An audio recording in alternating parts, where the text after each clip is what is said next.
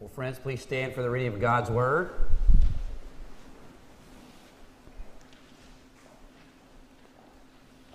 You'll notice in your bulletin insert that we are not in the book of Acts this morning.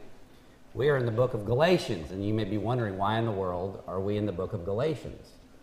Well, interestingly, as Nate finished up preaching on Paul's first missionary journey last week, in Acts 14, when Paul and Barnabas, when they get back to Syrian Antioch, which was their home base about 300 miles north of Jerusalem, when Paul and Barnabas get back, not long after they get back, they find out that people have followed them in order to undermine Paul's mission and message when he founded those churches in Galatia. There's a little map on the back side of your insert, and you can see the churches that Paul visited during his first missionary journey, especially the churches in Galatia. So when Paul gets home after Acts 14 from the first missionary journey, he finds out that people have followed him to undermine the message of the gospel.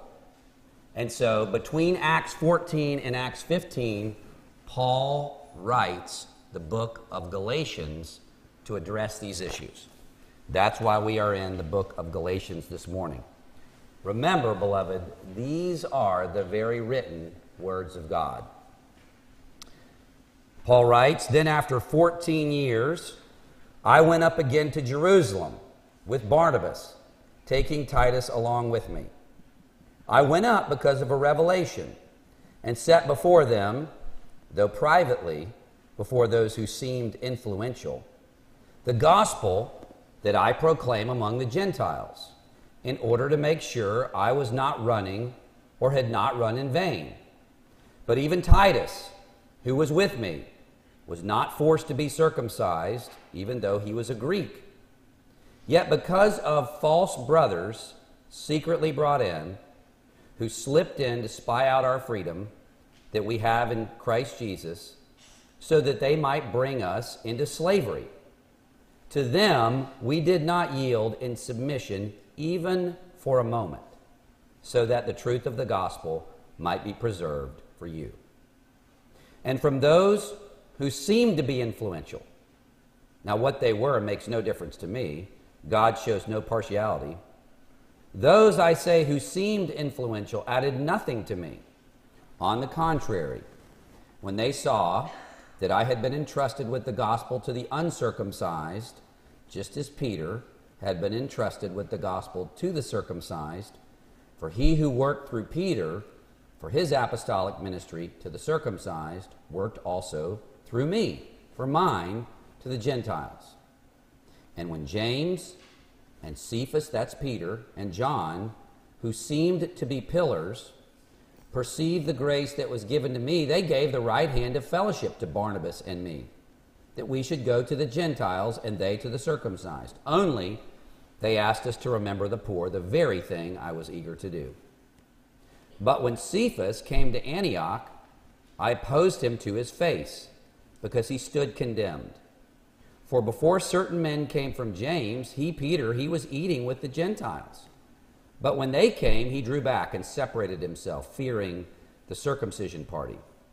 And the rest of the Jews acted hypocritically along with him, so that even Barnabas was led astray by their hypocrisy. But when I saw that their conduct was not in step with the truth of the gospel, I said to Cephas before them all, 'If you, though a Jew, live like a Gentile and not a Jew, how can you force the Gentiles to live like Jews? We ourselves are Jews by birth, not Gentile sinners. Yet we know that a person is not justified by works of the law, but through faith in Jesus Christ.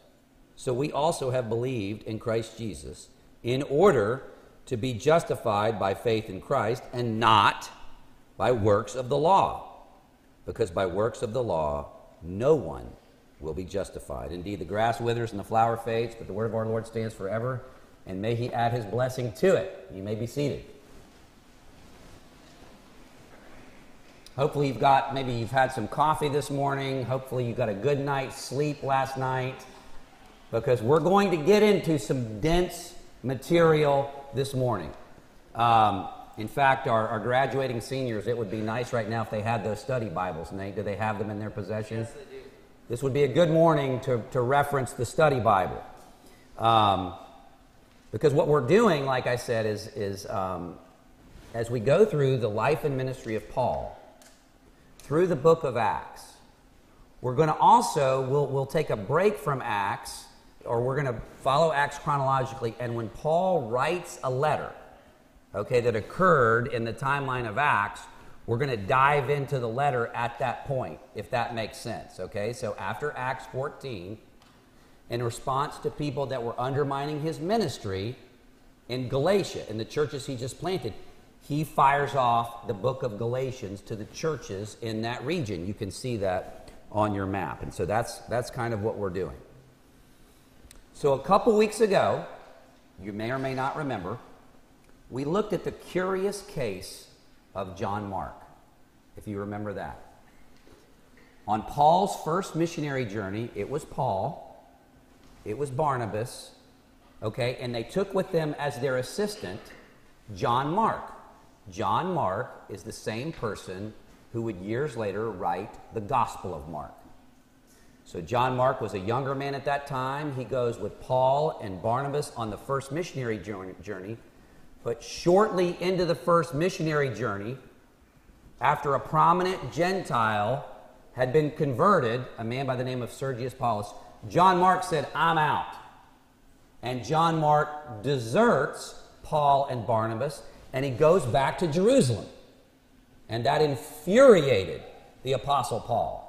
He viewed it as a very serious offense that John Mark had deserted them in their first missionary journey.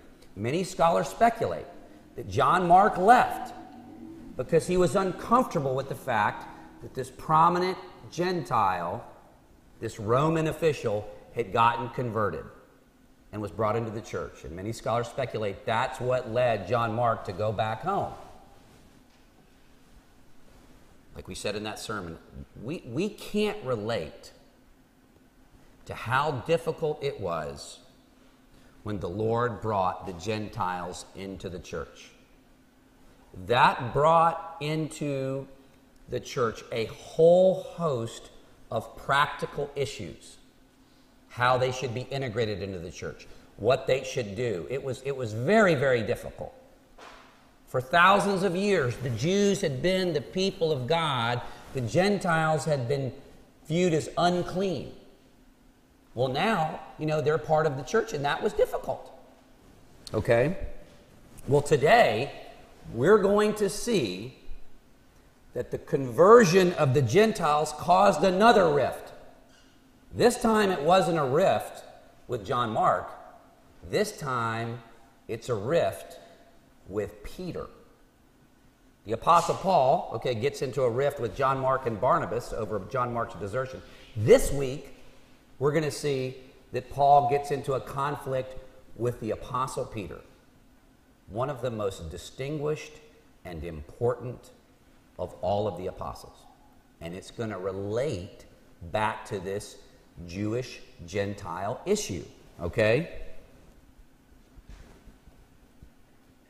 The tension was when Peter withdraws himself from the Gentiles, and we're gonna look at that. The text indicates that Peter feared this circumcision party, in Syrian Antioch, and then he withdraws from them, and that's a big problem, and Paul addresses that. Okay, so the context of the book of Galatians goes back a number of years to Peter's food vision, back in Acts chapter 10. If you will recall that, the Apostle Peter gets this food vision. He sees this vision where a sheet is lowered from heaven, and on this sheet are all kinds of unclean animals. Could be, something like shellfish and pigs, swine, things like that, animals the Jews viewed to be unclean. Do you remember what God told Peter? God told Peter, these animals that you have previously viewed as unclean are now clean. Okay? And in so doing, Peter understood that God was telling him that not only are all animals unclean, what does that mean about all people, especially Gentiles? They're clean.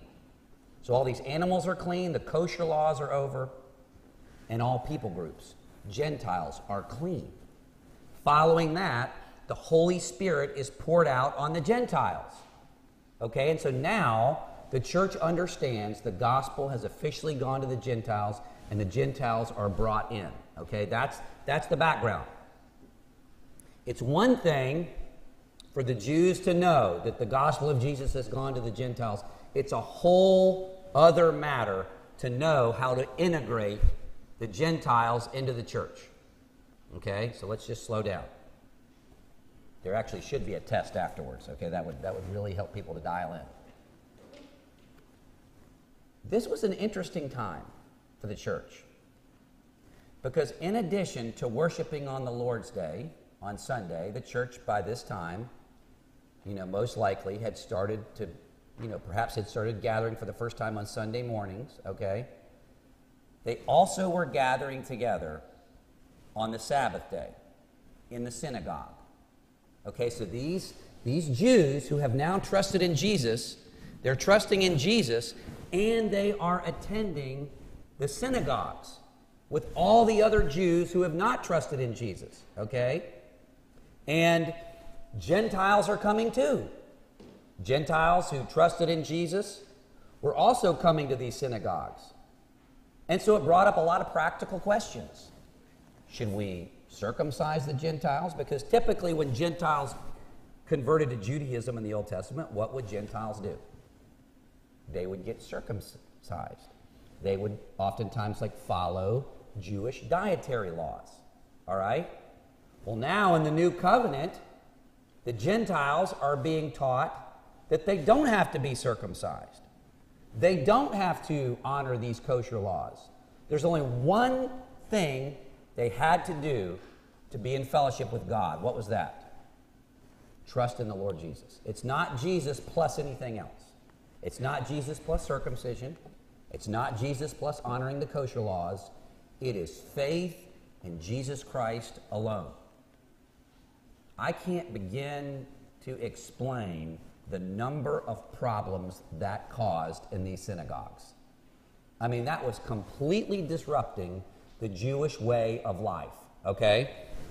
And so after Peter got his food vision, and after the gospel went to the Gentiles, and after the Holy Spirit was poured out on them, it created a whole host of practical problems. And so there was all this friction between Jews and Gentiles in the church, okay? That's the background. So, after it's confirmed, if you can remember, this is a good overview of Acts, okay? After the Gentiles are brought in, the Holy Spirit is poured out on the Gentiles, the church in Jerusalem understands this, agrees with this. The third largest city in the Roman Empire that was full of Gentiles was Syrian Antioch, 300 miles north of Jerusalem.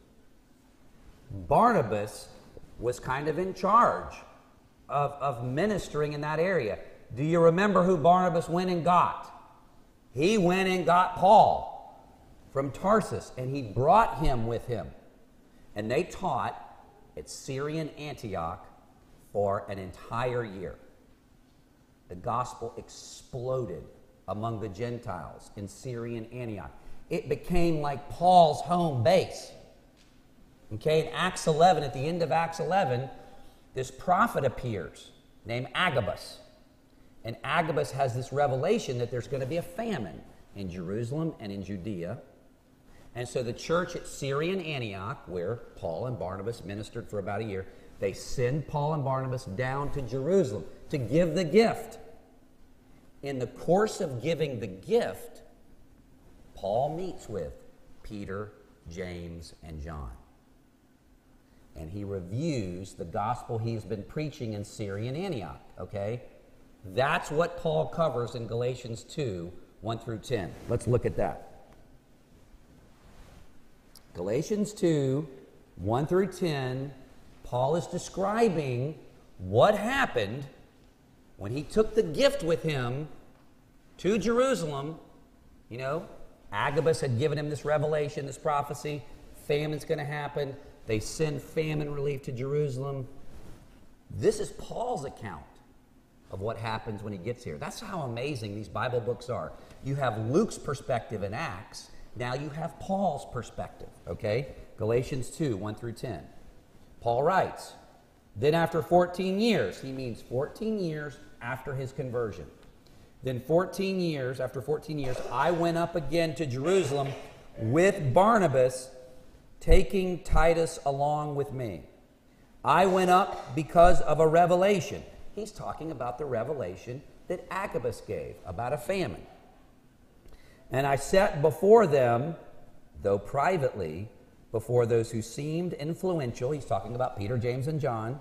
I set before them the gospel that I proclaim among the Gentiles. He's talking about among the Gentiles at Syrian Antioch, in order to make sure I was not running or had not run in vain.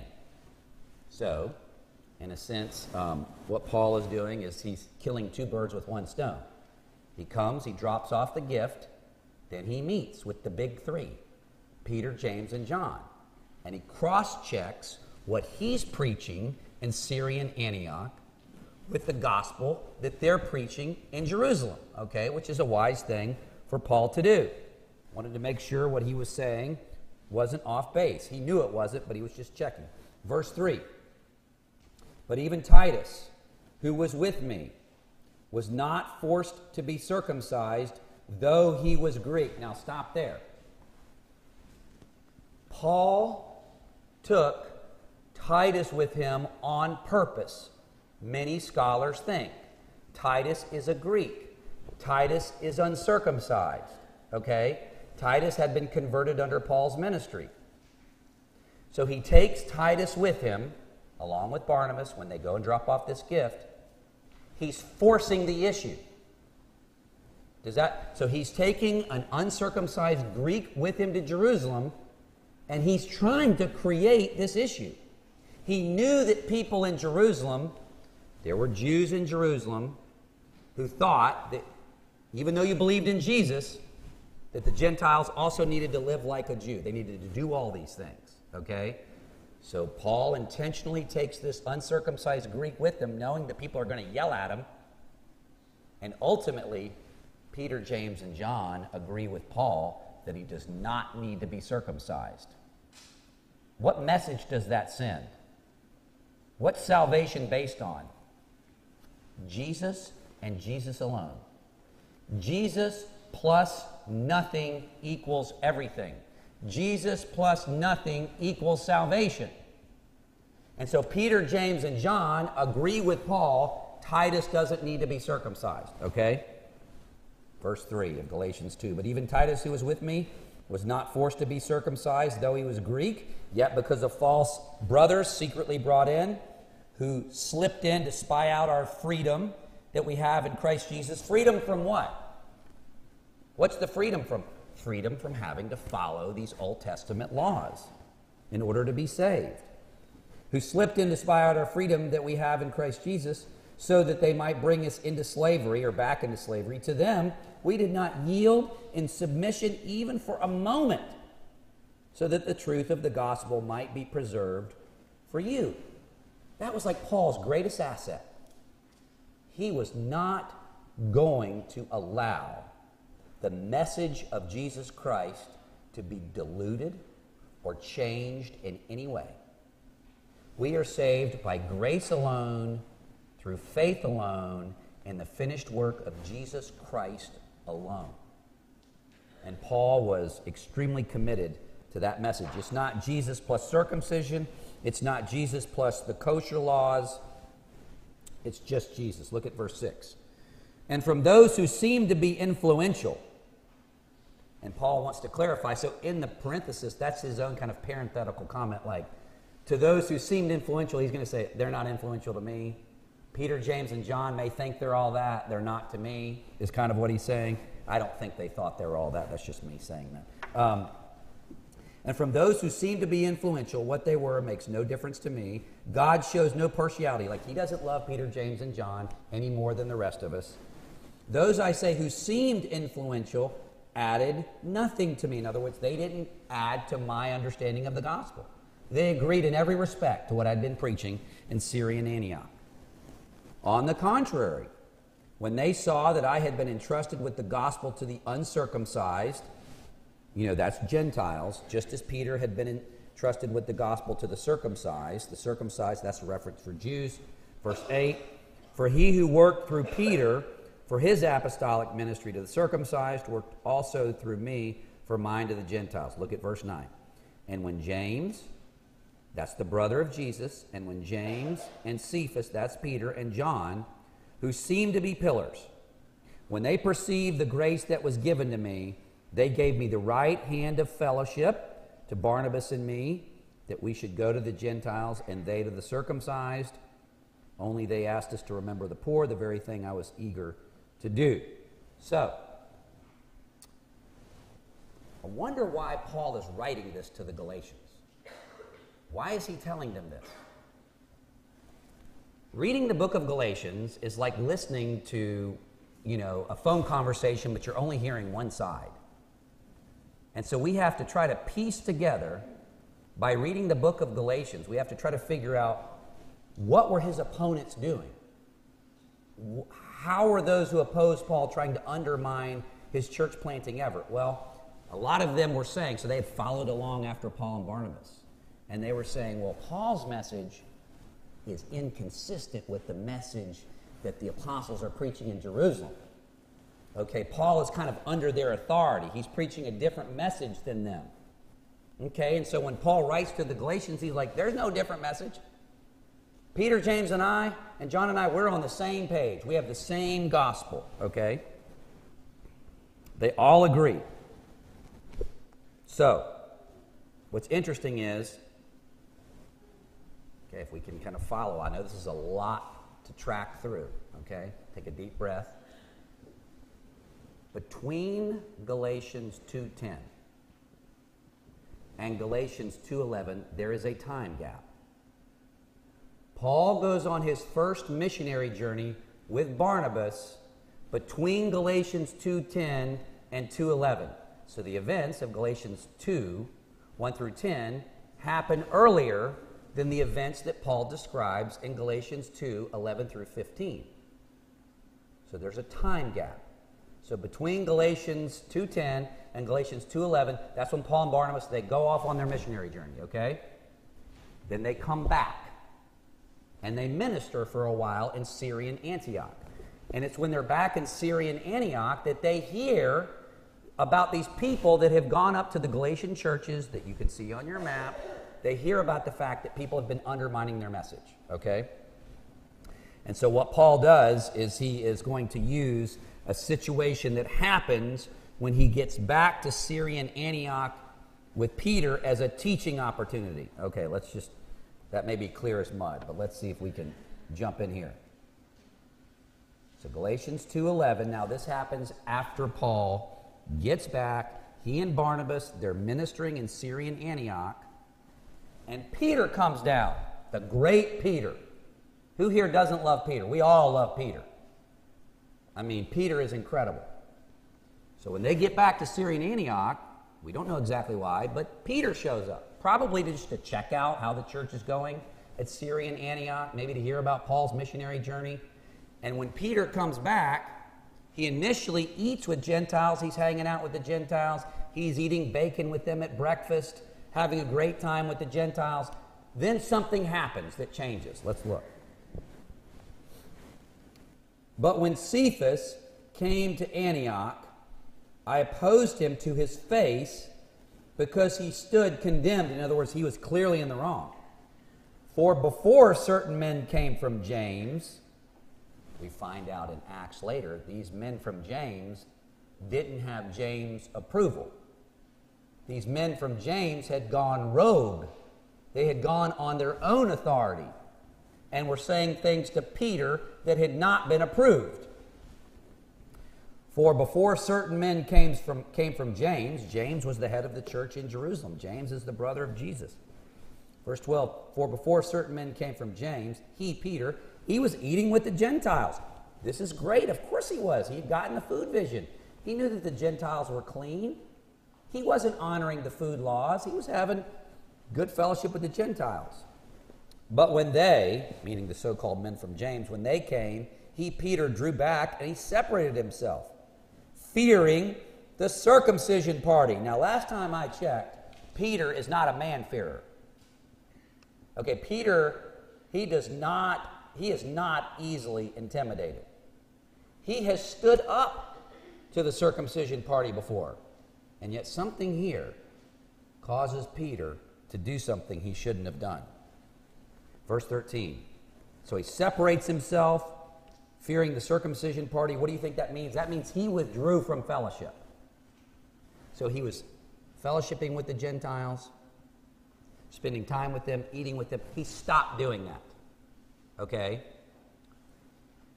What do you think, what message do you think that conveyed to the Gentiles? Well, you can see. Look at verse 14. Paul writes, if you, though a Jew, live like a Gentile and not like a Jew, how can you force the Gentiles to live like Jews? And so what Peter was essentially saying is, in order to be saved, in order to be right with God, you've got to live like a Jew. By not eating with them, by separating from them, he was saying to the Gentiles, in order to be acceptable to God, you have to do these things. Okay, so verse 13, and the rest of the Jews acted hypocritically along with him, so that even Barnabas, because Peter was a luminary.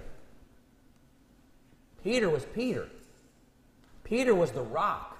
Peter was the leader among equals. And when Peter made this decision and he separated himself, Barnabas followed suit. Do you understand how significant Barnabas was in the early church? Barnabas was the one who went to get Saul when they ministered at Syria and Antioch. Barnabas was a significant figure. Now he has separated himself from the Gentiles. Verse 14. But when I saw that their conduct was not in step with the truth of the gospel, I said to Cephas before them all. Can you imagine how significant this event was? He publicly rebukes Peter. I said to Cephas before them all, if you, though a Jew, live like a Gentile and not like a Jew, how can you force the Gentiles to live like Jews? It was devastating because of what it indirectly communicated. It indirectly communicated to the Gentiles that acceptance before God was trust in Jesus plus other things. Trust in Jesus plus circumcision. Trust in Jesus plus the kosher laws. And Paul said that is no gospel at all. We are saved by grace through faith in Christ Jesus and not by works of the law. Not by these Old Testament laws. What does he say in Galatians 2:15? You know, if you just had 5 minutes with someone, if you just had 5 minutes with someone and you had to explain the gospel, Galatians 2:15 and 16 would be the most important verses you could use. That is the gospel distilled into its purest essence. Okay, let me read again. Look at verse 16, Galatians 2:16. Yet we know that a person is not justified. They are not made right with God by what? By works of the law. We know that a person is not justified by being circumcised or honoring the food laws or any of those other things, but only through faith in Jesus Christ. So we also have believed in Christ Jesus. In order to be justified or made right with God by faith in Christ, he says it again, and not by works of the law. You can't say it any more clearly than this, because by the works of the law, by doing good works, no one will be made right with God. And Peter, separating himself, indirectly communicated it's Jesus plus. And Paul could not allow that. Not for a moment. He had to publicly rebuke Peter. But why do you think Peter did this? I'm kind of let down by Peter. Like, what is he thinking? This is like inconsistent with his character. Okay, we all know that you know, he betrayed, or didn't betray, but he forsook Jesus in the Garden of Gethsemane, right? He denied him 3 times. Jesus restores him 3 times. This is many years later. Peter has grown. He's matured. I mean, he is a pillar of the church. What made him do this? Why did he separate himself? We think what happened is this.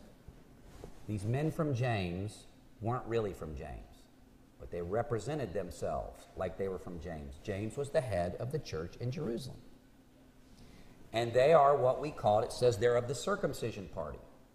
So there was a group of Jews that we referred to as Judaizers. There were a group of Jews who believed that in order to be saved, it's Jesus, but then we have to honor all of these Old Testament laws. Paul tells us in Galatians 6 why they felt that way. I'll read it to you. It's not in your notes. In Galatians 6, Paul writes, "Those who force you to be circumcised," this is Galatians 6:12, "those who force you to be circumcised do so in order that they may not be persecuted for the cross of Christ." So what's happening is, just imagine in your mind's eye, there's all these Jews in Jerusalem that have trusted in the Lord Jesus. Many of them now are not requiring their children to be circumcised. Many of them are not honoring food laws anymore. So there are all these Jews in Jerusalem who to some degree are living like Gentiles. How do you think that went over with the non-believing Jews? They were already persecuting the Christians, these Jews who believed in Jesus, for their belief in Jesus. They were also persecuting these Christian Jews because these Christian Jews weren't honoring the kosher laws. And so there was massive persecution against Christian Jews. Peter is afraid that by fellowshipping with these Gentiles, that his Christian Jewish friends in Jerusalem are taking lots of heat. Peter wasn't worried about himself. He wasn't personally intimidated. He was worried that the Jews in Jerusalem are going to be persecuted and hunted down and hurt. And so he thought, okay, in order to help them, in order that they might not have it so hard, I'm going to withdraw myself from the Gentiles. Okay, maybe that will calm things down in Jerusalem. His motive was good. I think Peter's heart was in the right place. It's just how he responded was wrong because of what it communicated about the gospel. It's so important. I mean, like, this is the essence. This is what the message of the new covenant was, as Paul went all over the world. He went all over the world preaching Christ, preaching the person and work of Jesus Christ. It's Jesus plus nothing else for salvation. And of course, we do the same thing that they did. We kind of lapse into a kind of Christianity where we think that God accepts us, you know, if we you know, are faithful in our quiet times, if we give perhaps money to the church, if we are a godly spouse, if we honor our mothers on Mother's Day, you know, if we're generally good people. Sometimes we kind of lapse into a works-based Christianity where we think God accepts us because of our morality. God does not accept us because of our morality, our quiet times, our church giving, our church attendance, any of that. Okay, that is a dilution of the gospel of Jesus Christ. Paul's mission to the Gentiles was a mission of Jesus Christ and Christ alone. And that's everything. And as the people of God, we always have to be asking ourselves the question, what are we functionally trusting in other than Jesus? Are we trusting in our wisdom? Are we trusting in how much we've grown and how much we've matured? Do we think God loves us because of those things? Do we think that God accepts us because of those things? God only accepts us because of the Lord Jesus, his blood and his righteousness. That is the gospel, and that's why he wrote the book of Galatians. Let's pray. Our gracious God and Father, your word is complex, and it's deep, and it's amazing. Father, we thank you for giving us all these different kinds of letters and books of the Bible for the rich history of the church that Luke gives us in the book of Acts, and in a sense Paul's memoirs, his letters that he wrote to all of these churches. And we thank you for how all the parts relate to the whole, and how the message of the gospel comes through so clearly that at the end of the day, when everything is said and done, it's about the person and work, the life and death of the Lord Jesus. Heavenly Father, may we be a people that trust not in our goodness, our quiet times, our morality. May we be a people that trust in Jesus alone. In his matchless name we pray. Amen and amen.